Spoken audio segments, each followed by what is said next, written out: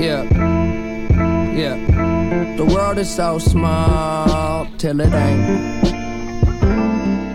Yeah. I'm building up a wall till it break. She hate it when I call and it's late.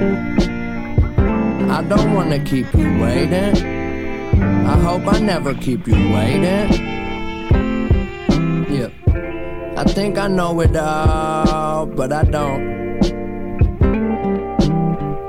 Why you always at the mall when you're broke? Yeah. And I just wanna ball, maybe dunk, but I never been tall. Yeah. I might trip, I never fall. God knows I came close. Don't try this at home. I know I probably need to do better. Fuck whoever, keep my shit together. Ladies you and never gentlemen. told me being rich was so lonely. Nobody know me. Ladies and gentlemen, and hard to everybody complain involved from this who does not five-star fall under hotel. those I'm always in the rush, pretenses, so I'd like to welcome you and bring you into the three-man weave. Oh yeah, this is the part where I guess I do the plugs. The three-man weave is brought to you by the Chairshot.com. Chairshot.com. Always use your head.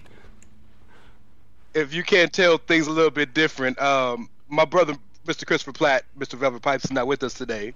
It's more of a one-on-one edition between me and my brother, PC Tunney. Before I shout him out, I want to shout out that song, Mac Miller, Small Worlds. Today's 2 years to the day Mac Miller passed away, gone but never forgotten, way too damn young. Call somebody up, tell them you love them. You never know what somebody's going through. Nonetheless, I guess you know by now it's Ray Cash and my boy PC Tunney with me. What's happening, sir? Hello, Mr. Ray Cash. Yeah, Platt, he unfortunately all the Kmart's closed and he's still trying to have find his underwear. Well done. Well, see, we're much nicer because he would have said we had like a ballectomy or. Oh yeah, had he's always hemorrhoid talking surgery. about how I have to get my anal glands bleached. That's his go-to when I'm gone. So yeah, you know, Platt still. And you know what? Much like Dustin Hoffman, he's still searching for his underwear at Kmart. And you know what, Platt? We're not rich enough to have our anal glands bleached because that costs a lot of money. Word. So there you go. Word. Preach. Not that I would know about any. Not that I would know about that. Yeah. You know. Not that we know about it or there's anything wrong with that. But you know, here we are. It's. I guess you could say we're running the pick and roll today. Okay, and please let me. Am I the point or am I the big? That's all I want to know. I think we're both versatile enough to. You got to be the point guard, right? I can Okay. play. I play wherever you want. Okay. All right, I got a nice pick and pop. So you know, shoot the ball out to me. I could hit you with the PJ Tucker corner pocket three. I got you. Some people might say at some points in my career, though, that it wasn't a good idea to let me have the ball because you might not get it back. But let me tell you what. Well, to be fair, you got the Alex Caruso 5 points. So I mean, you know. Oh man! Speaking of the NBA, we're going to talk about the conference semifinal matchups, all four of them. We're going to get into what's going on there. We're also going to make some predictions on who we think is going to win each of the 8 NFL divisions before that starts this week. So Football back. Oh, I'm ready, Yeah. man, and I know you are. You got the Ravens hanging up right behind you there. The FedEx Cup golf is over, but there are still 2 more majors in this weird year, so we're going to get into that a little bit. NHL is down to the Final Four. Okay, so now it's time for us to spend just a couple minutes and talk about what we're looking forward to seeing there, and then we're going to do a dual parting shot this week, something a little bit different on what crazy happenstance at the U.S. Open involving the Joker as Ray laughs over there. I mean, we're gonna get into that. I don't even want to say it. We'll get that. We'll spend a little bit of time there. So, anything else before we get going here, Mr. Cash? We got a full lineup here today. Oh man, we missed y'all last week, and I say we missed y'all. Not just that we didn't have a show, but we literally missed you guys. It kind of worked out that last week was kind of the boycott strike week, so I guess you could say we took one for our brothers and sisters in sports. But this week has come back with the damn vengeance, And all I can tell you is what we about to talk about. Tunney about to be mad. Oh man, here we go. Let me mentally prepare myself while we go to a commercial here, quick, and we'll be right back with some NBA talk. God damn it, Ray, and screw you in that GIF you sent me. Promotional consideration paid for by the following. This is your boy Kenny Killer telling you to make sure you check out thechairshot.com, bringing you breaking news, interviews, podcasts galore, everything pro wrestling. Make sure you check it out, thechairshot.com.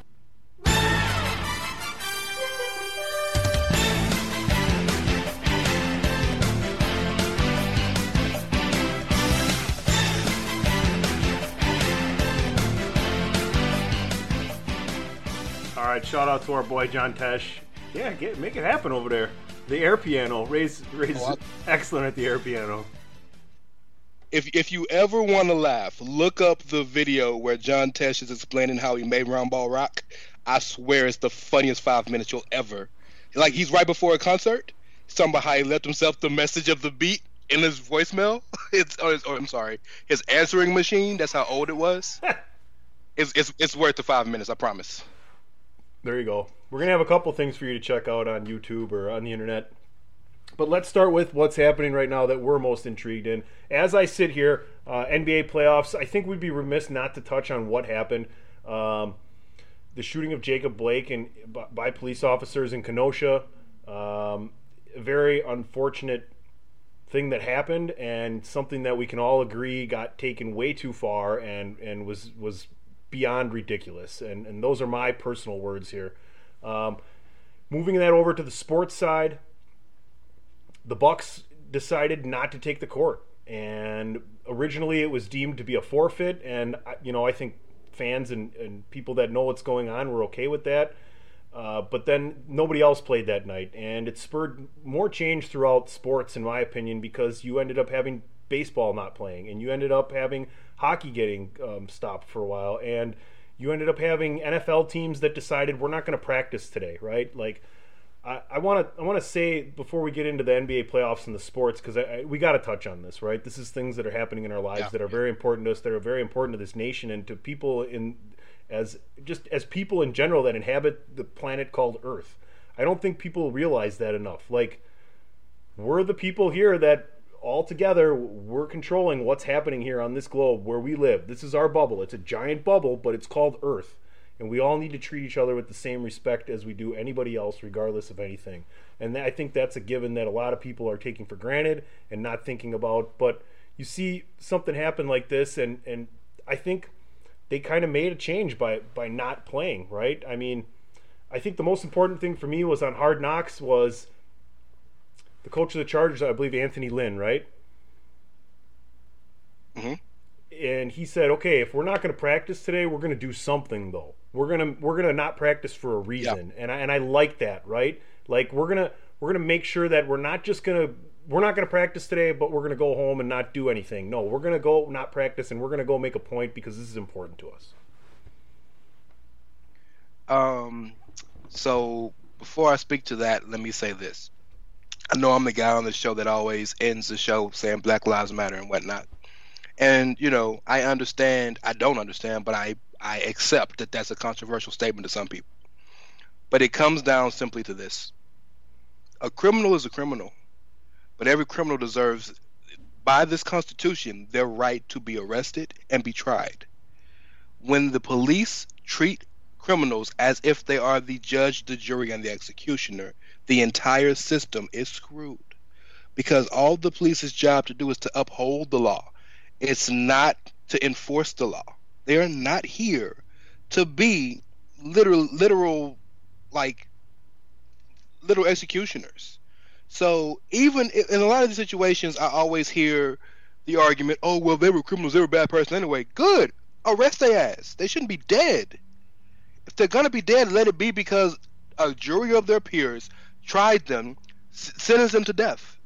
But to be in the street and say, "Nah, I'm gonna pop 7 in your back while you in your car in front of your kids," like where have we gotten, or where have we gone as a country and as a people, when that is just another day in this country? And I mean, like, we've had multiple more happen since then. but it's just so commonplace, it ain't even news no more.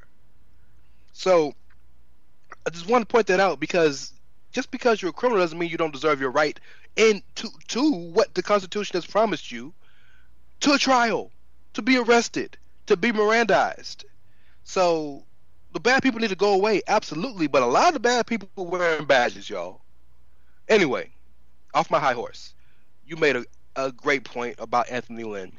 What was so dope about the Bucks not choosing not to play is that they didn't just say, we're just going to sit here. They sat in their locker room for 3 hours and decided what they were going to do, and got on the phone with their congressmen, got on the phone with their senators, got on the phone with the governor and said, we demand this.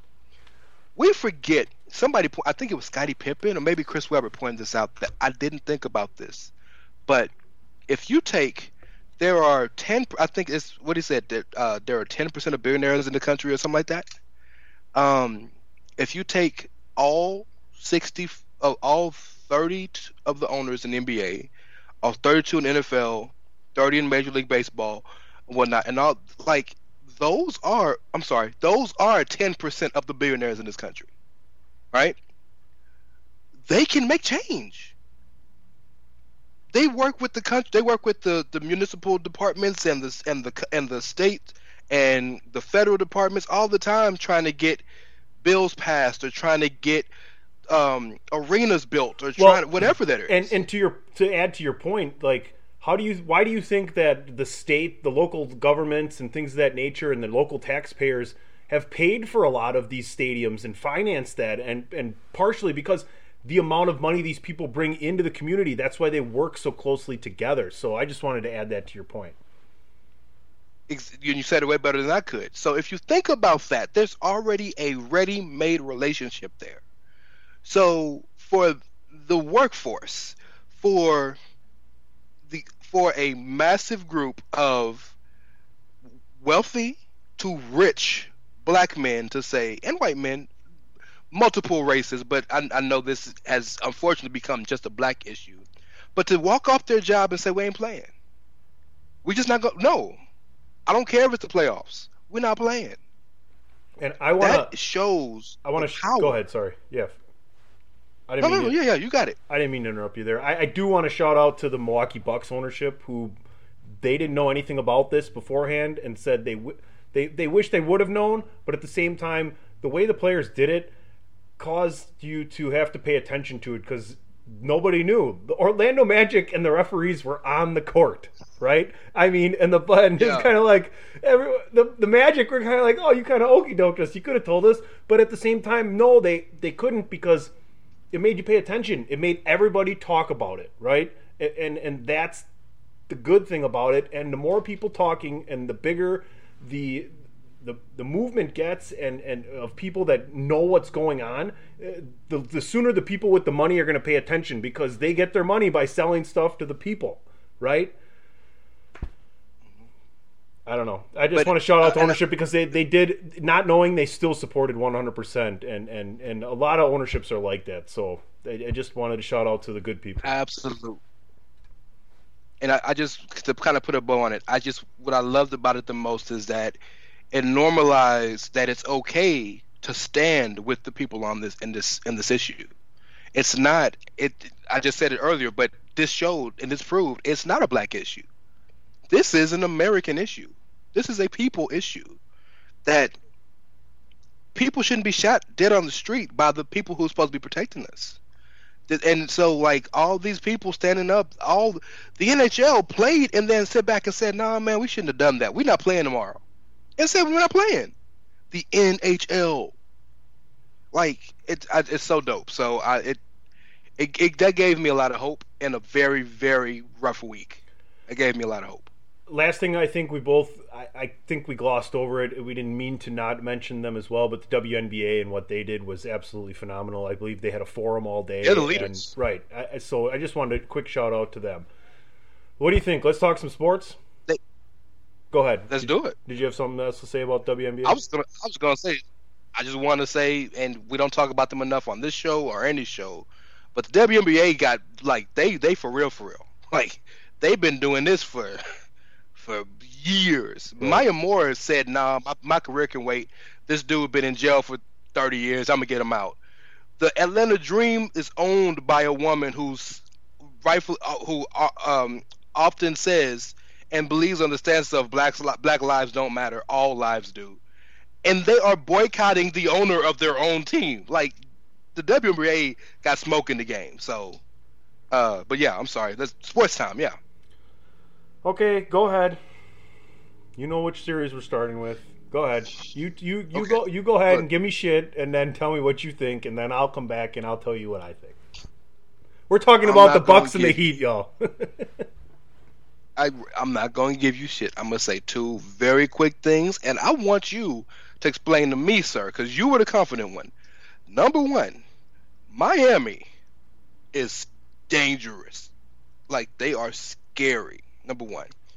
And number two, bruh, John is gone, homie.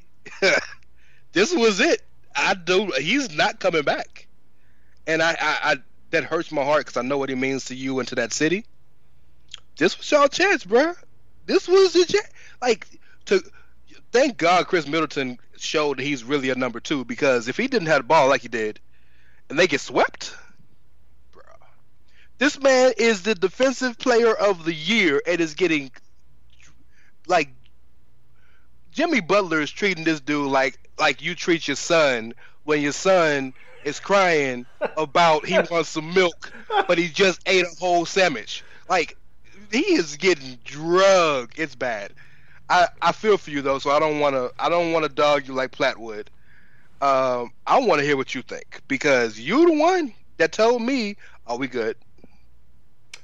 I told you this was. I said to both you and Chris, whether or not it was on the show or in the text chat that we have. In case you didn't know, me, Chris, and Ray have a specific text message string where we talk everything for this show and other things in our lives too, because, you know, we all support each other and everything outside of this as well. That's why we came together for the three-man weave. But I said, regardless of conference, Miami is the Bucks' toughest matchup. Including the Clippers and the Lakers and the Nuggets, right? I mean, the Bucks have not played well against teams like this, teams like Miami, who have multiple people to throw at Giannis. Now, the Bucks are at a disadvantage in the coaching matchup. One of Budenholzer's downfalls is in-game adjustments, and the playoffs are all about in-game adjustments.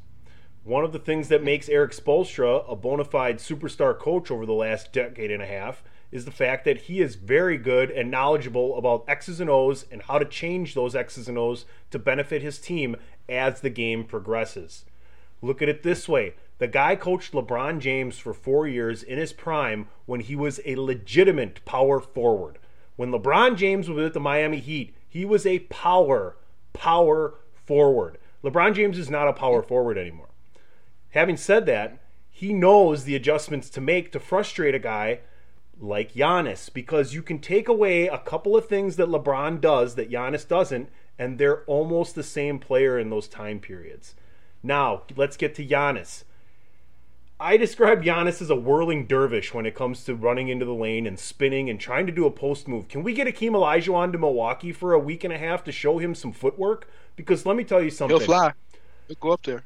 The highest I ever played was some junior college, a little bit of basketball there in junior college, but mainly high school. And then I played in some really good leagues in my 20s around here with former Division I and NBA players, okay? I legitimately said to somebody at a party I was at yesterday, if Giannis had my footwork, he would be 20 times better, because he'd know how to shoot a baby hook going to his right in the lane, posting up, and he'd know how to spin and fade and do a fadeaway going to his left side, the baseline side, if he's on the left side of the court. Those are two directions you can go. You can also add an up and under. You can also add a step back, stop and pop. I mean, these are things that he doesn't have that I don't understand. And the fact that he's struggled with free throw shooting and you don't have anything else to do right now but to work on your craft boggles my mind. I get guys like him and Shaq that are bigger with much, much larger hands than any of us can even imagine. That ball becomes really small and harder to control, right? But regardless of that, practice makes perfect. So I hope Giannis sticks around. And to get back to this series right here, and not just to downfall the Bucks, The Heat better win Game 5 tomorrow, because otherwise the pressure is on the Heat. Now, it's really hard to beat a team 4 times in a row, and I think that's what you saw yesterday. Sure. The Heat don't have a lot of pressure tomorrow because they'd still be up 3-2. But if you're coming into a Game 6, losing 2 games in a row, and know that if we lose this game, it's all down to one matchup, I guarantee you Jimmy Butler will have his dogs ready to go tomorrow. Hopefully we can get some production out of Giannis, and I more so would like to see Eric Bledsoe take over the game than Middleton. So I want to talk about Giannis, especially considering how Richard Jefferson had that really controversial tweet saying Giannis might be more of a Pippen than a Jordan. And it's not what it sounds like. He's not saying Giannis is number 2.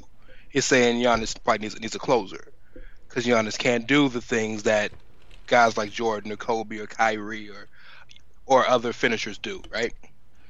But I don't understand. I guess it's, I don't know. When I think of Giannis, the first person, of course, most people come to mind is LeBron. But I think of Dwight Howard. And I think of Dwight Howard because Dwight, when he came in the league, was ridiculously athletic to be a 6'10" center. But his athleticism and his swollenness, like, I feel like guys like that, almost even LeBron to a smaller extent, don't have to work on their game because they're so much more athletic than everybody else. That's why you got guys like Steph or guys who had to scrap. You know, James Harden is another guy who weren't blessed with amazing skills, and you see they're just different people, right? I feel like Giannis is a Euro kid, so to be a Euro kid and not have skills is like not heard of. Those guys learn skills when they're 4, 5, 6, and I know he was going through a genocide, but you know, but he reminds me so much of Dwight. And I never thought about it, but you're right. He doesn't have one move. There is not one move that you can say other than a straight dive to the basket. He got the little Euro step, but I mean, doesn't have a drop step, doesn't have an up and under, doesn't have a baby hook, doesn't have a fadeaway, can't shoot free throws. He can shoot a 3 straight on.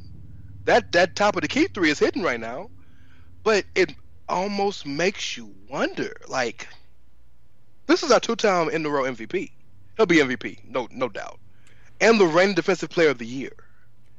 Like, it's funny though. It's funny because of our demeanor and mentality about this conversation we're having about Giannis. The fact that I believe he's still only 25 years old.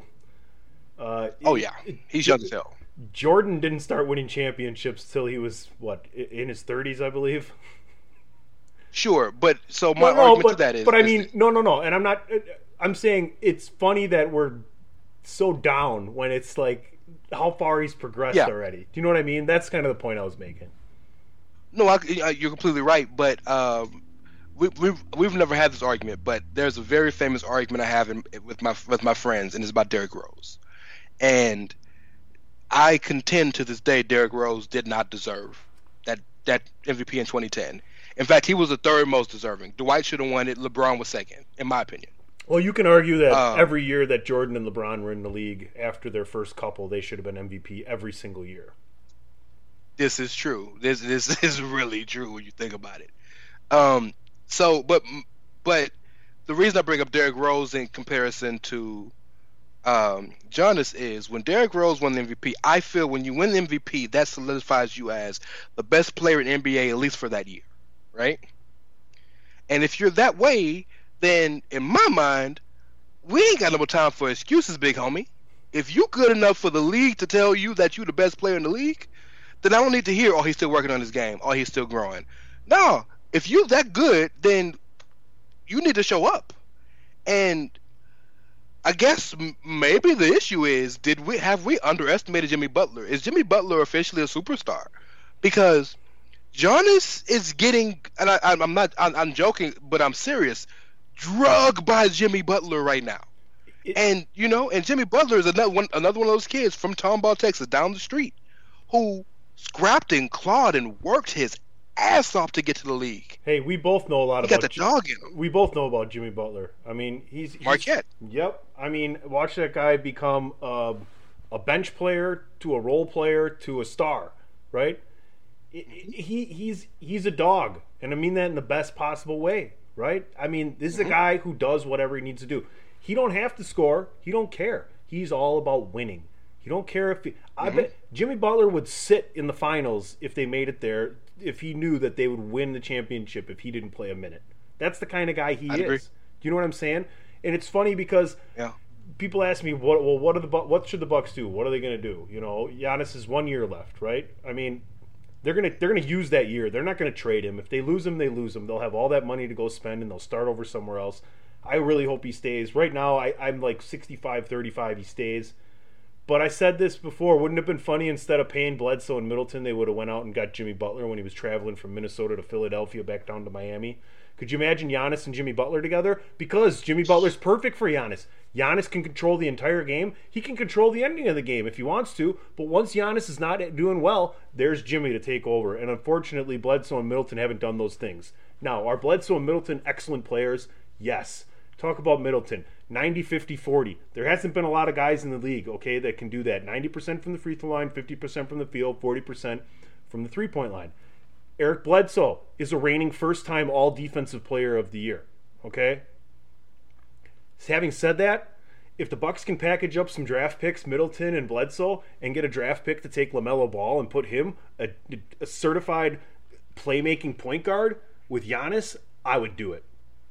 That's my last thought. Miami, don't let the Bucks win Game 5. I'm telling you right now. Yes, Miami don't want, especially with if Miami does lose Game 5, Giannis might be healthy for Game 6. That's not something you want. It's a great point. Chris Middleton showed me something last night. Chris Middleton showed me that, I think I made this analogy on the show, that he has a lot of Paul George in him. Last night he was Paul George for real. In that he showed that he can't do it full time 82 games. But he can lead a team, bro, because he put the team on his back and like almost single-handedly drugged them to overtime and the win. It showed me a lot. So, I mean, I guess the question is almost similar to Embiid and Simmons. Middleton and Giannis don't have chemistry issues. But are they the right guys next to each other for Giannis to be successful? Is that the kind of number two Giannis needs? A 3-and-D guy who has more to it, but ultimately is still a 3-and-D guy. Is that what he needs? Or does he need Chris Paul? Does he need Ricky Rubio, LaMelo Ball? Does he need a point guard who's going to dominate in the end and get 10 assists and get him in the positions he needs to be put in? What's more important? You bring up Chris Paul. That's another guy the Bucks could have traded and gotten his salary up here. And I mean, anyway, let's move on. Let's move over to the other conference semifinal. It's currently going on as we record here, Labor Day evening. Unfortunately, this show won't come out in time for me to tell you to go ProWrestlingTees.com/thechairshot and put in code Labor Day to save 20%, as I know a couple people did at the party I was at yesterday. So kudos to all of them for buying some Chair Shot shirts. But go there anyway. I got my Chair Shot on show right now. There we go. Looking good. Maybe tune into Pot is War Wednesday. Platt will pull some codes out of his ass that don't really work. Maybe you can put one of those in. Let's talk about the series that's going on as we sit here and record. Raptors, Celtics. Boy, if Anunoby doesn't hit that shot, we're probably not even watching a Game 5 right now. But Boston, after losing 2 games, after winning the first 2, is now been in complete control of this entire game. They were up big early. They've maintained that lead. It's still 19 with the ball, I think, and 6+ minutes to go here in the fourth quarter. Are you shocked that Toronto ended up coming back and getting 2 games, or did you kind of feel this was going to be back and forth? What are you thinking for the rest of this series here? Because it's looking like right now it's going to be 3-2 Boston. It should have been over. It should have been 4-0. Anunoby hit one of the best game winners you'll ever see. And what a pass! It was Kyle Lowry does over not Taco get enough Fall. credit, and tremendous pass. The pass might be better than the shot, if we're being honest. But he saved their season. He saved the season. They go down 3-0. There's no way. But I think the biggest takeaway I have to me is, how can you, if you're Jason Tatum, if you're Kemba Walker, if you're Jaylen Brown, or most importantly, if you're Brad Stevens, how can you let your team come out as flat as they did in Game 4 and lose that game? Because you lost your advantage. And so now you see they came to play tonight. But that Game 4 scares me because the problem with Boston all year has been, what Boston you going to get? Are you going to get the uber competitive Boston where Kemba's making clutch shots and Jaylen Brown is wreaking havoc on the wing and Jason Tatum cannot be stopped on the elbows? Or are you going to get the ones that kind of play down to you and don't have the energy and don't want to play on defense? Toronto is too smart of a team. Toronto is too well coached of a team. And Toronto has too much chemistry to allow a team to take them for granted. And Boston took them for granted in Game 4. So if we can get this Boston from the night, Boston might be in the finals, bro. It's tough because I still think whoever's going to the finals is coming out of that Bucks Heat series, especially since the Heat kind of seem to have found their groove. Unless you can get a Gordon Hayward back, in my opinion, for Boston that can actually contribute, right? I mean, he comes back. I'm giving him minutes off the bench when I need to rest some better starters. I do like the transition defense that Boston plays, so I think them and Miami or the Bucks, any one of these combinations is going to be really good. I just think we're seeing it's done for Toronto. I think that's a nice run for them over 2 years. I do think that they have a really good coach in Nick Nurse and some good young players in an Anunoby and Spicy P. But Spicy P. Pascal. I just think that it's going to be Boston against a team that's going to go to the finals over them, either Miami or Milwaukee, if they can pull one out of their ass. I would say Milwaukee. I pick Miami over Boston or Toronto here in the next series, if that's what it comes to. That will be. I can't wait to break that down because number one, that's the most unexpected Eastern Conference Finals anybody could have guessed. But number two, they really are similar. Very much so. Right? Very much so. I think Boston has, more individual talent because, just Gordon, like you said, Gordon Hayward is their 7th or 8th guy off the bench because he's hurt. Gordon Hayward is like a number 1 on a bad team, but number 2 on a good team. So, but yeah, there's no reason Boston should not finish this and take this home. And if they let it get to a Game 7, like you said, they let it get there, we need to start questioning all the positive things we say about Brad Stevens.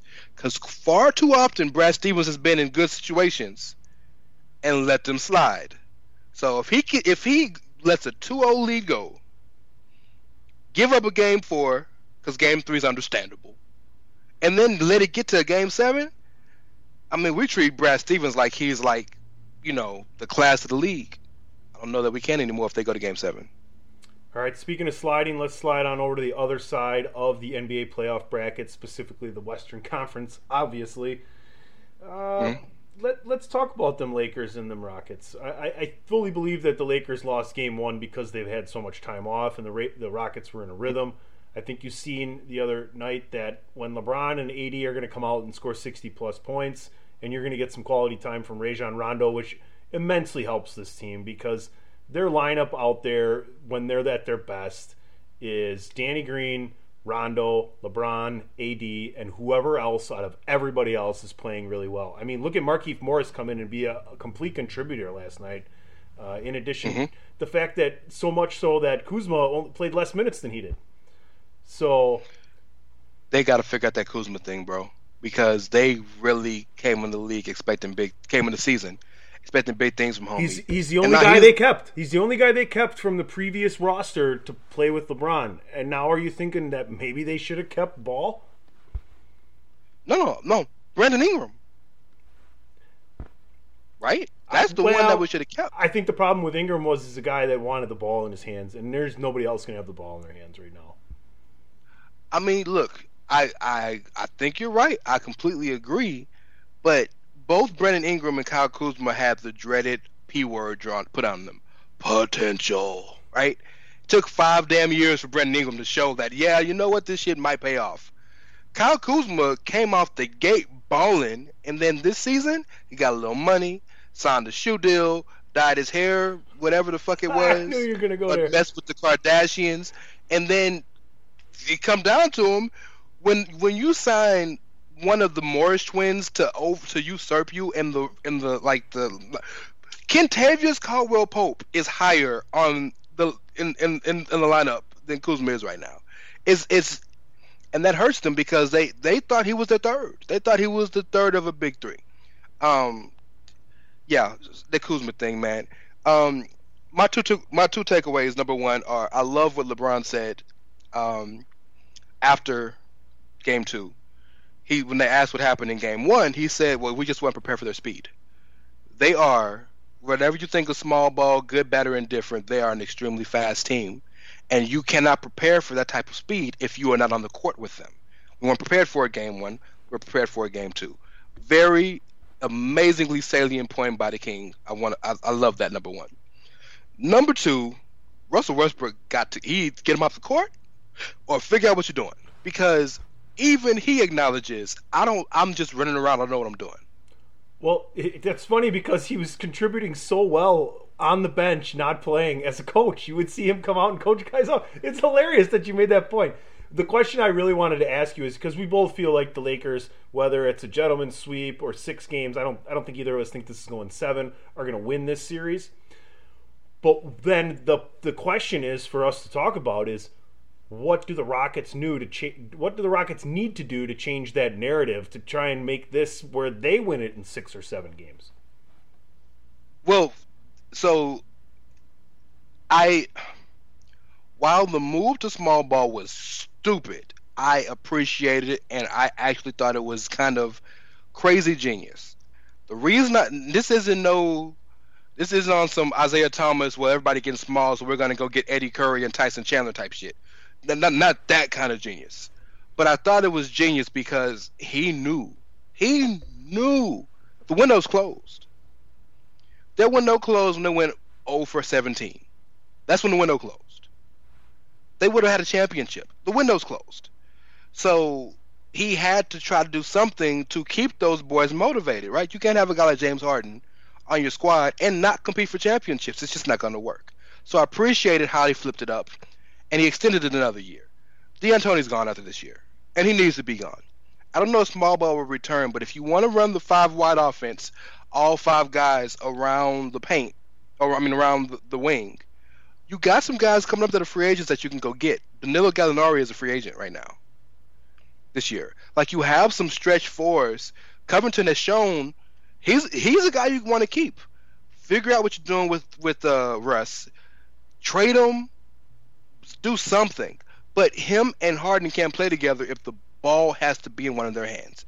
If Russ can accept the fact that he's going to be – if Russ can play the PJ role but on one side of the court and PJ on the other side, and Russ just guards, maybe it can work, because Russell is a tremendous inside scorer. He's a tremendous defensive presence because nobody has a bigger motor. But I mean, you can't start over when you got James Harden and Russell Westbrook. You can't. But the window's done. It's like they're done. Let's move over to the other series. Let's talk about the other. Can I ask you one question? Yeah, go ahead. Can I ask you one question? Sure. Am I the only one that watches Anthony Davis and gets pissed off when I watch him? Is it just me? Well, in specifically in what way? What pisses you off? Anthony Davis physically makes me ill when I watch him play basketball. Offensively, of course. Because Anthony Davis, we've long said he's top 5 in the league, talent-wise, right? Top 5 player in the league. And Anthony Davis is 6'11", 7 feet, right? Can dribble like a guard, can jump out the gym, has range. He is so obsessed with being his idol, Kevin Garnett, instead of being who he should be, Hakeem Olajuwon, that every time I see this dude, he's playing a guy 5 inches shorter than him, and he's hitting him with the shimmy and the fadeaways from 17 feet. Go to the basket! You are unstoppable. Remember if you watched the game last night, I'm sorry, I know we were moving on. You watched the game last night, and the Lakers were killing the Rockets. And when the Rockets made that run, what happened? Braun was on the bench, the offense went through AD, and he started hitting you with the... Bro, get to the basket. It makes me so angry. Does he have the Los Angeles? He's unstoppable. He's got the Los Angeles disease. He moved out to L.A., he's on an L.A. team, and now it's all got to look pretty instead of just getting the job done. Is that what you're trying to say? Man, look, speaking of pretty, my man is the only guy in history who has a unibrow but waxes it. Doesn't wax the unibrow part, but the eyebrows are threaded. You are absolutely right about the prettiness. But man, look, I know this because right now what he's doing has gotten him where he is. But I guarantee you, Braun's gonna need him to get big boy style, especially if he plays the Clippers or Denver, because they got some big boys. Speaking of the Clippers and the Nuggets, to me this is I'm most confused about this series and what direction it's headed, because it was pretty obvious that Game 1 was a hangover from a 7-game series with Utah, that Jamal Murray getting interviewed by, I forgot who, Scott Van Pelt, I believe it was, and he didn't even know that he was going to have to play with only 1 day rest. So I can give you that, not knowing whether or not that's the way the Nuggets would compete the entire time. Now, you come over to Game 2, you get a Nuggets victory, which isn't totally unexpected, but Kawhi played not very well, especially offensively. So, at what point do we have the real Nuggets and the real Clippers show up? Is it maybe now? Is it maybe tonight? Do we finally have, is this just a 5-game series and you can take everything you knew from games 1 and 2 because of a poor game from Kawhi and not enough rest coming off of a big series win for Denver? There are moments in any sport when you can literally see the leadership and the control of a basketball team change from player to player, right? Like, watch that Miami Dallas series in 2010, 2011, whatever it is. You could literally see D Wade saying, bruh, this ain't it. It's your team, homie. Like, you can physically feel and see it. The problem with Denver right now is that this is Nikola Jokic's team, and Jamal Murray is playing the role of Nikola Jokic. That's the problem. The team was built around Jokic getting everybody else involved, and Murray being the closer because, of course, Murray got the shot, right? Jamal Murray is out here having to be their superstar because Jokic is he averaging 15 points a game? Like, is he doing anything on the court? And I knew this would be a tough matchup for him because while he does well against most defensive bigs, Montrezl Harrell's scrappy than a mug. That's not the type of guy he wants to play against, right? And he's just, bless him, he's gone through it. He had 26 and 18 in Game 2. Well, but that's the game they won. Look at the other game. Look at the other games when they're not winning. 15 and What's 3. his average for the playoffs? 15 and 3. I my don't know point? what his average is for the playoffs. Yeah, but nobody played well for the Nuggets in Game 1. That's kind of, I get what you're saying. It's going to be, but Yeah. he just played against Rudy Gobert, who's a former Defensive Player of the Year too. I mean, Yeah, he's gone through it this in this playoffs. He's had probably the toughest draw of any superstar of all of the playoffs, and it's hurt the team. It's really hurt him. I would say we're both in agreement here. Clippers in 6. I got too much respect for Denver, man, and the Clippers' problem always comes down to who's gonna back up Kawhi, because Paul George should be the guy, and then we know about playoff P, right? We know about what that is. So is Lou Williams going to be the guy? Is he going to step up and drop a 25 out of nowhere? Is the other Morris twin going to show up? Like, who's going to be the guy to step up and help Kawhi? Because if you see if Kawhi not dropping 25 to 30 and defending the best player on the other squad, the bubble ain't shown us that somebody else is going to be consistent. And you paying Paul George $120+ million to be consistent, and he's not. Great last words on that series right there. I would say, as we sit here, Boston will be up 3-2 unless Toronto makes a 24-point comeback with 2 minutes to go in this game, which I don't see happening. You already know about the old 24-point shot? Oh, that's the old rock and jock. They bring down the small hoop. It's about 40 feet high. Yep, I watched. Come on now, man. I'm down with the rock and jock. I wish they would bring that back. That'd be fun to see the NBA players some rock and jock. Also weekend. I'll give you my last thoughts here before you take us home here on the whole NBA playoff scene, which we're trying to cover right here. Heat, do not let the Bucks win Game 5. I think it's a wrap on the Raptors here with Boston putting their foot down tonight. I don't see the Lakers losing. I don't see the Clippers losing. I think we're headed towards Kawhi and LeBron. That was definitely where it was always going to go, but living in Houston and seeing this firsthand, something about the Rockets that gives the Lakers fits. And hopefully Vogel and Jason Kidd figured it out. But something about the Rockets this year that's giving them fits. But I completely agree with you. Boston gets it done. Sorry, Bucks, but appreciate you coming. But yeah, so I think we're going to see Miami-Boston, and we're going to see the Battle of L.A. in Orlando, ironically. All right, folks, quick commercial break, and we're going to be right back with our NFL 2020 regular season division winner picks. Sierra Hotel, India, Echo, Lima, Delta, Shield.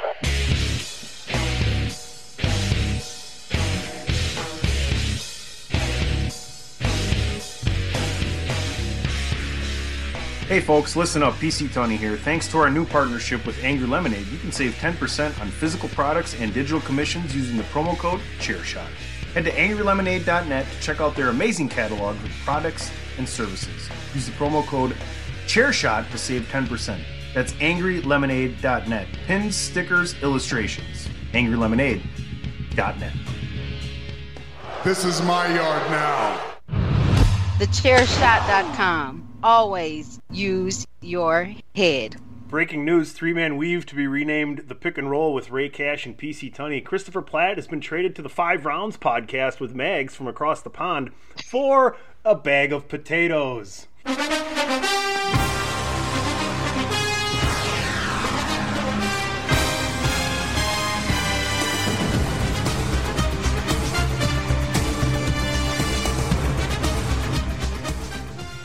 I think it's an Air keyboard this time, but Ray is definitely,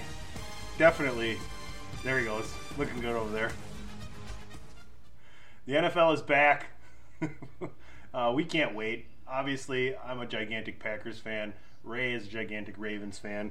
So we're going to briefly run through these conferences or these divisions in each conference, and we're just going to real quick quips on who we think is going to win each division. So why don't we start in the East? We'll start in the AFC.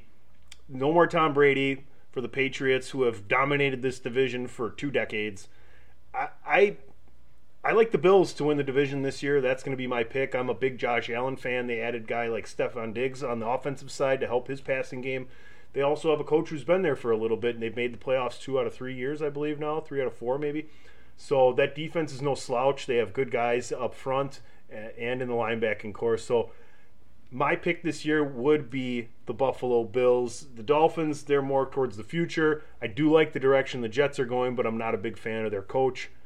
Watch out for Cam with Bill Belichick. I still think they're going to be well. I think they'll make the playoffs, but I'm going with the Bills to win that AFC East division this year.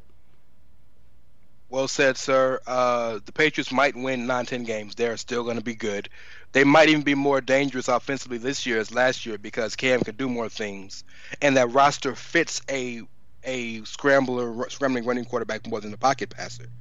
But I got the Bills too. Josh Allen is poised to break out. Devin Singletary and Tre'Davious White, highest paid cornerback ever. They are taking care of their defense, and that's the best defense in football. Let's move on over and stay in the East and do the NFC East here. Eagles were the division champs last year at 9-7. You have the Washington football team. You have the New York Giants with an up-and-coming quarterback and a new head coach that seems to be instilling some process and some work ethic in that organization. But you also got the Dallas Cowboys, Mike McCarthy, bringing a new offense in there. I don't know who to believe in here because I don't know what quarterback to believe in, to be honest with you. I wouldn't be surprised if the Giants won this division. I'm going to pick the Dallas Cowboys because I think Mike McCarthy wasn't heard for a lot of the end of his tenure in Green Bay, and maybe rightfully so. I can't really give you a 100% answer or not, because I do agree with the fact that Mike McCarthy is a very good football coach. I hate to pick the Cowboys. I don't know what I'm going to get from Carson Wentz. It's not going to be the Washington football team, even though they have a solid defense and up-and-coming guys on offense. My pick's the Dallas Cowboys this year. Can the quarterback I have the most faith in be a backup? The quarterback I trust the most in the East right now is Jalen Hurts. I'm just keeping it a buck. So that is maybe the best draft pick made in all of football this past year, is drafting Jalen Hurts to be the backup to Carson Wentz, who can do some wildcat, who can run some extra trick plays, and can legitimately start right now if Carson misses a few games. Beautifully done. Do you think, though, if we have a 16-game healthy season from Carson Wentz, the Eagles win the division, not the Cowboys? I think the Cowboys win the division because their team is better. The team is better, and there is something to be said for the beautiful novelty of the FU Pay Me season. Dak got the biggest FU Pay Me season since Flacco in 2012. So, he got $50 million on the line right now. So, he might throw for 5,000 yards. I got the Cowboys. I hate to say it. I'm a Cowboy hater. I'm Houstonian. They got the best team, but I would not be shocked if you're looking at 10-9, 10-7, 10-6, 9-7, or we got a tie. Would not be shocked because they're neck and neck. Let's stay in the NFC. Shout out to Danny Dimes, by the way, who 3 years y'all gonna be saying his name. Yeah, I mean, don't put it past the Giants this year to come out of nowhere. I mean, it is the NFL. All right. Shout out to Pete Rozelle for that. Competition every single year changes up and down. Let's stay in the NFC. We've done both East. We're going to move across the land and do the NFC West. 49ers, phenomenal season last year. Unbelievable defense. Solid quarterback. Solid guys on offense. Great running game. You also have the Seattle Seahawks. You also have the Los Angeles Rams and the Arizona Cardinals. One of two that you can debate are the best divisions in football, and we'll get to the other one. We both know what that is as well. But I'm going to trust in Russell. And I would not be surprised if the 49ers didn't even make the playoffs this year, because I can see the Rams coming back with a vengeance, and I can see Arizona winning more games in their division than they did last year. I got the Seahawks. Arizona is the most dangerous in terms of nobody expects them, because we forget, but Kyler Murray's in year 2, and they have DeAndre Hopkins, who, with all due respect to Michael Thomas, might be the best receiver in the league. And he actually has a quarterback now who, well, no diss, Deshaun Watson's a beast, so let me shut that up.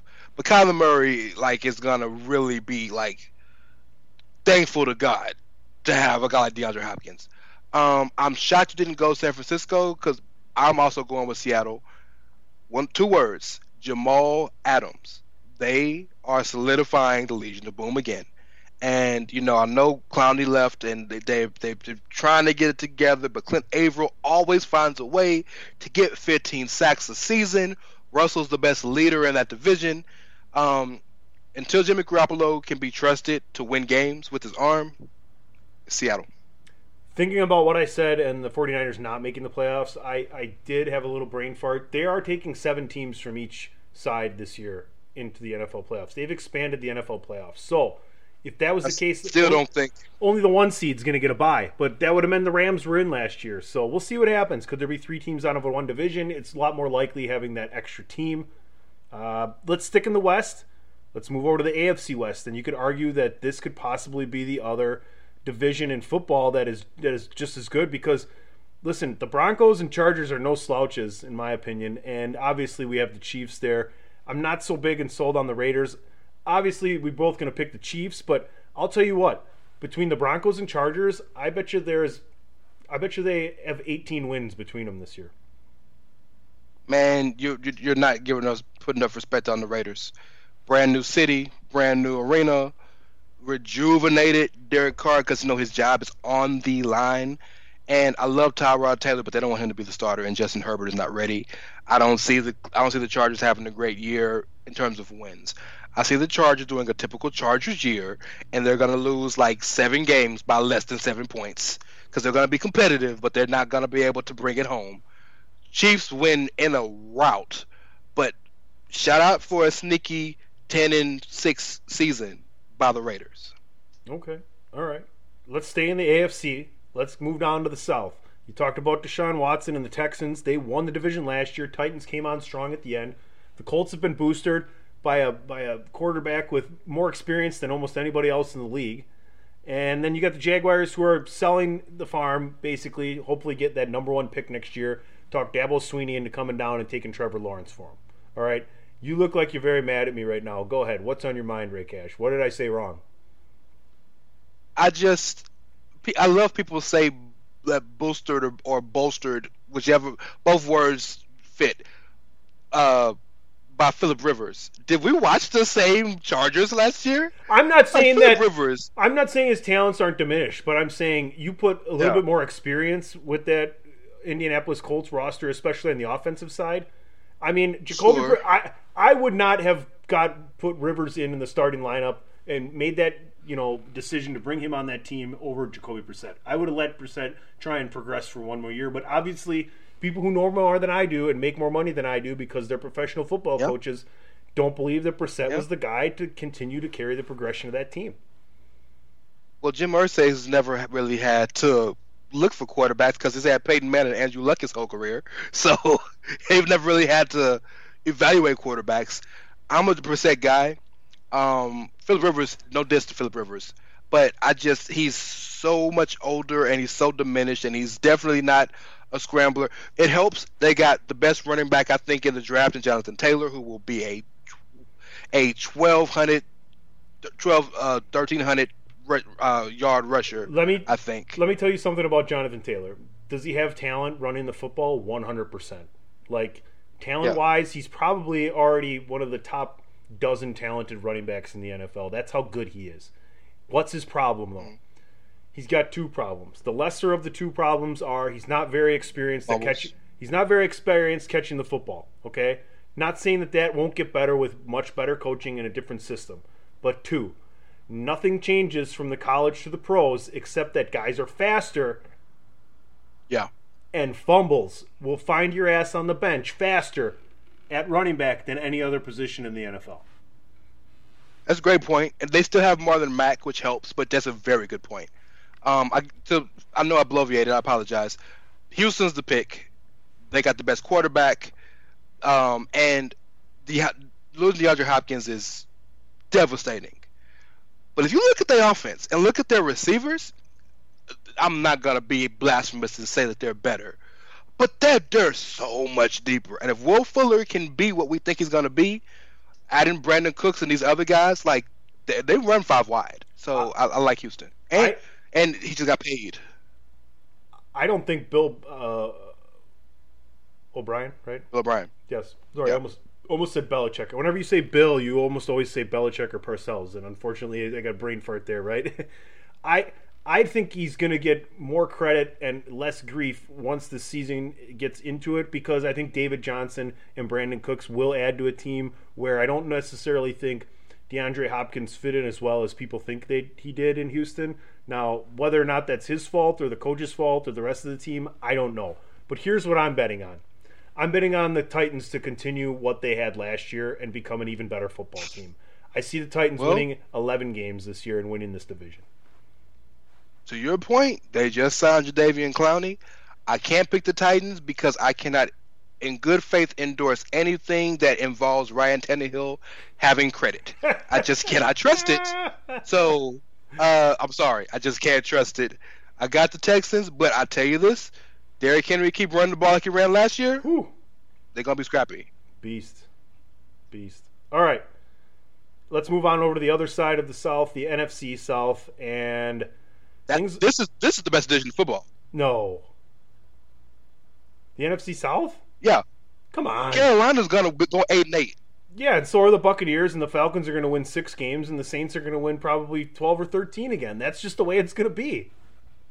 The Bucs with Tom Brady and 8-8. I've been saying it the whole time. 8-8. They have no defense. Oh my goodness! They were 8-8 last year, and the defensive player of the year was Jameis Winston. Oh, you know what? Actually, 8-8. Okay, break it down. Go ahead. I don't really have anything to say on that. I kind of did break it down. I do like Teddy Bridgewater in Carolina, but I think that within the division, the Saints don't lose a game. Carolina gets one from Tampa, and the Falcons maybe get one from Tampa, and that's where Tampa goes 8-8. I mean, people are like, Brady is the end-all, be-all, but if they don't have an offensive line to protect him, and I don't know how great that offensive line is to begin with, they don't have a running game. You can pick up all the different guys you want, but they don't have a running game. And the defense is very in question. Okay. You're going to say Leonard Fournette, but what does that really mean? Well, Fournette ran for 1,200 yards last year, so yes. I understand. And they are piecing it up together. They got Fournette, they got Ronald Jones III, and they got Shady McCoy. I got you. They might have a back by 2020 standards that can be a lead back and be a 3-down back. I give you that 100%. But first and foremost, I respect your Saints pick because history has shown us they're gonna win 10 to 12 games every season. I'm not mad at that at all. I ain't mad at that one bit. The Falcons are better just because they're a year healthier. And hopefully, if they can get anything from Ty Gurley, they'll be straight. And shout out to Hayden Hurst from Baltimore, their tight end. He's going to go down there, and he's going to be Tony Gonzalez-esque for them boys. That's a huge pick for them. But it's not the Falcons' year. I love Teddy Bridgewater. Teddy Bridgewater got the easiest job in football because all you got to do is hand off to Christian McCaffrey or dump it down to Christian McCaffrey, and he's good. But Jameis Winston threw 30 touchdowns and 30 picks, and they dropped 10 more picks than that, right? And they were 8-8. You bring in another tight end who is the best red zone throw in the history of American football. You have already 2 1,000-yard receivers who maybe Chris Godwin ain't proven, but Mike Evans is, right? You already got O.J. Howard and Cameron Brate, who were already top-tier tight ends already, so you can run, Tom Brady loves to run those 3 tight end sets. Whatever you get from your running backs is a plus. So I get your concerns, but if they already were 8-8 with no talent, they got more talent than any other offense in football. They can't win more than 8 games? So I got the Bucs winning the division, but I mean it's going to be close with the Saints because Drew Brees is going to fall apart before Tom Brady will. So he's already shown it's starting to happen. I'll give it to you this way. I'm not a fan of Colin Cowherd or Skip Bayless, but this is a very Colin Cowherd, Skip Bayless pick by me that the Bucs will go 8-8. So just deal with it. I don't do that often, but just something about it feels like they're going 8-8. It's a 1-game improvement over last year, by the way. They were 7-9 last year. I mean, if you look at it, I mean, look, what did Parcells say you are what your record is? Let me be an antagonist for a moment, okay? Got it. All right, let's slide on over to my division. We got 2 divisions left. They're both in the North. We both got our teams in the North. We're going to start in the NFC North, and I'm just going to go ahead and say it. I don't have the Packers winning this division this year. I don't like what they did in the offseason.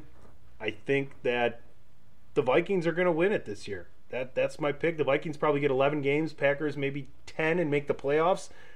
The Lions will be better. Matt Stafford will be around, but the Bears still suck, and to me that's always and forever. Go ahead, Ray. You're shaking your head. You're going to yell at me for not trusting in my own team.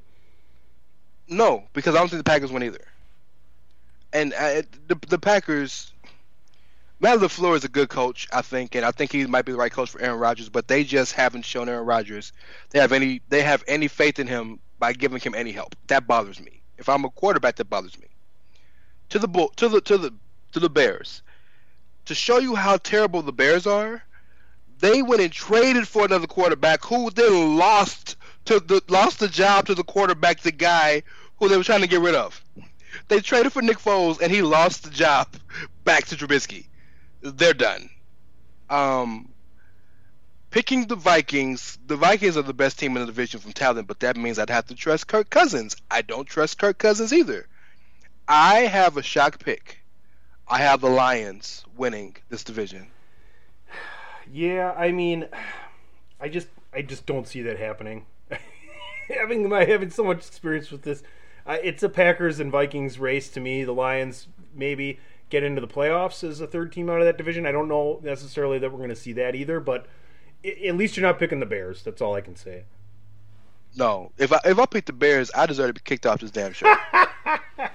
I think we'll leave this division. I think we'll leave this division at that right here. It doesn't mean I don't think the Packers could still win 12 games and win this division. They do have Aaron Rodgers, by the way, which everybody sleeps on now, unfortunately, which is really, really weird. So let's move over, and something I saved it for last, just for you, my brother. I'm less than 24 minutes away from my draft, so we got to get out of here in a couple minutes. I think after this topic, yes, we're going to hit the last few things really quick. Unfortunately, sorry, folks. Sure. We'll be back next week with Christopher Platt. All I'm going to say is this: the Browns will be better, but they will not contend for this division. The Bengals are going to have a rough go, but I think they're still going to win more games because AJ Green is back, and eventually, at some point, if Joe Burrow's worth that number one pick, he's going to get it come halfway through the season. It's just going to be too late. Okay. The Steelers, man.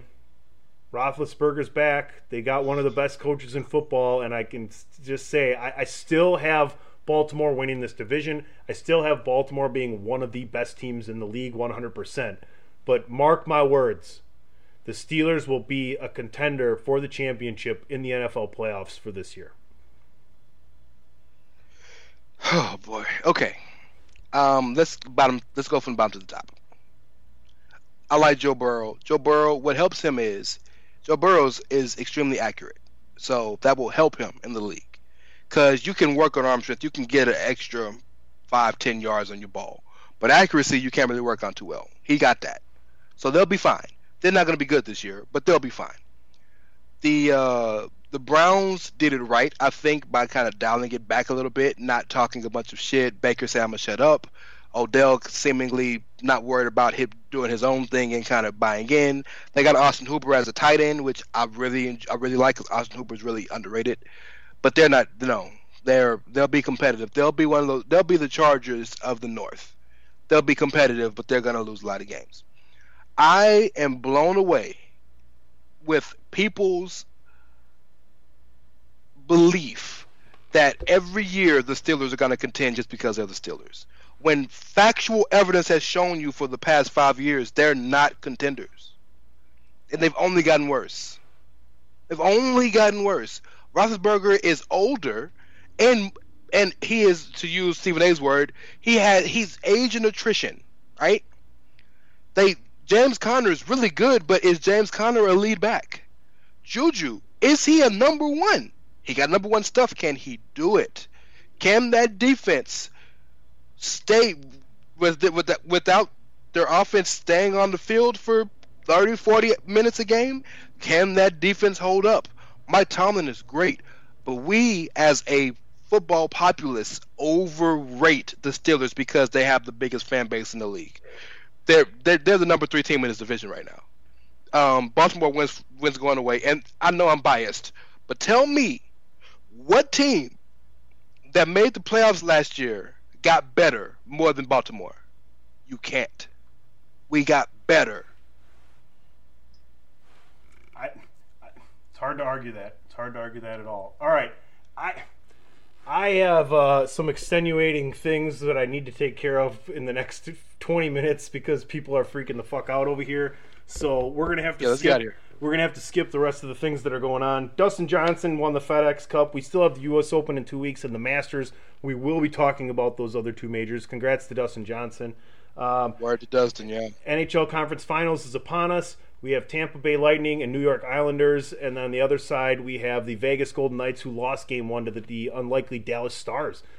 So we're going to hopefully get Steve Cook on from thechairshot.com to get further in depth into some NHL playoff action. All right. Let's go Vegas. Here it is right now. We're still going to do this, though, because we got at least 5 minutes to take care of this one. So give us 1 second. We'll be right back with a dual parting shot. Thechairshot.com.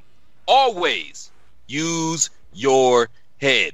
Novak Djokovic was disqualified from the U.S. Open for hitting a ball, and it ended up hitting a line judge right in the throat, and it was a female, and she went down, and I didn't really see clear video and trying to watch it on exactly what happened. It didn't look like it was very, very intentional or malicious. It looked like she was okay. The fact that he got disqualified for the tournament, I get it. You can't have guys out there abusing judges, and it happened. I don't know that necessarily I agree with it, and I don't necessarily know that he meant to cause any harm.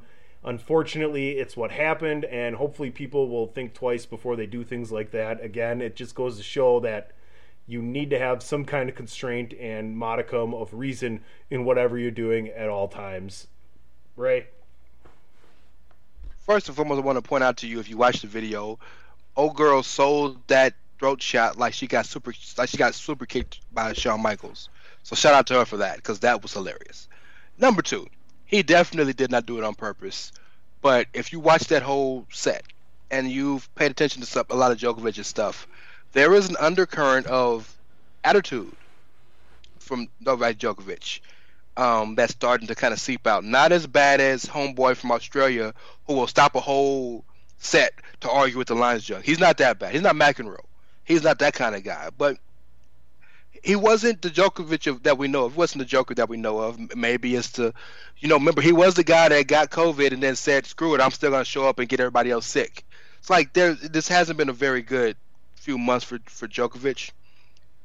I just want to talk real quick before we get out of here about the fact that the rule, I am a big proponent of. The rules are there because they're the rules. Follow the rules. But look, if they shitty, change them. I respect the fact, while I think it's stupid that they kicked them out, that they stuck to their guns. Because if nothing else, if like the least ranked player in the World Tennis Association does the same mistake, they can't say, oh, well, you let Djokovic get out. No, the number one guy was kicked out, was defaulted. So it's stupid. I hate it, but it is what it is. Be smarter. Hey, at least he got on vacation. At least he can go home. He's still paid. Folks, you've been listening to the Three-Man Weave. My name is PC Tunney. Shout out to our boy Christopher Platt, who was feeling a little under the weather tonight. Hopefully he'll be doing better. I know he's been working a lot lately, making some things happen in his life, and kudos to him for that. You can follow him at TheRealCPlatt on the Twitter. You can follow me at PC Tunney. Make sure you head on over to thechairshot.com. Check out everything great over there. Sports, entertainment, and sports and entertainment. Pod is War. Winner is You. Bandwagon Nerds. Outsiders Edge. Greg DeMarco Show. # Miranda Show. Steve Cook. Stephen Mitchell. Some of our great writers. We got so many great people over there. So many things I didn't even mention. Badlands. 5 Rounds. Everything like that. Ray, what am I forgetting? Tell everybody where they can find you. Sports, entertainment, and sports entertainment. You like that? That's a t-shirt. It's a t-shirt. There you go. It's Ray Cash, REY as in Mysterio, CASH as in dollars. Black Lives Matter. Arrest these bitch ass cops. And one thing we didn't touch that's really important to me, we lost a lot of people last week.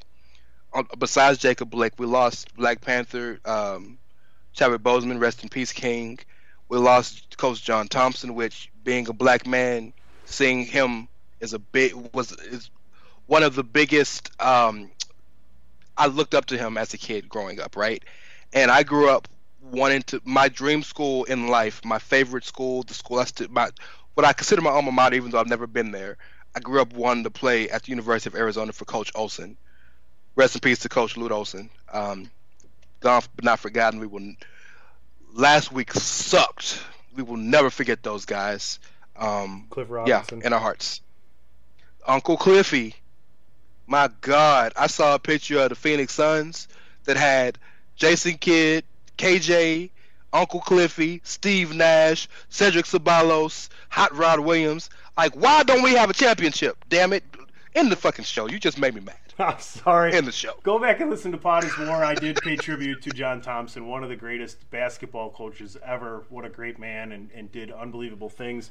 The game of basketball is better off for the contributions he made. Black Lives Matter. You've been listening to 3-Man Weave. You can follow us at 3_Man Weave. And, Platt ain't here, Ray, but we did it again. It's another win, baby. DJ Khaled. Yeah. All I do is win, win, win, no matter what. Got money on my mind, I can never get enough. And every time I step up in the building, everybody hands go up. And they stay there, and they say yeah, and they say there. Cause all I do is win, win, win. And if you going in, put your hands in the air, make them stay there. Ludacris going in on the verse, cause I never been defeated and I won't stop now.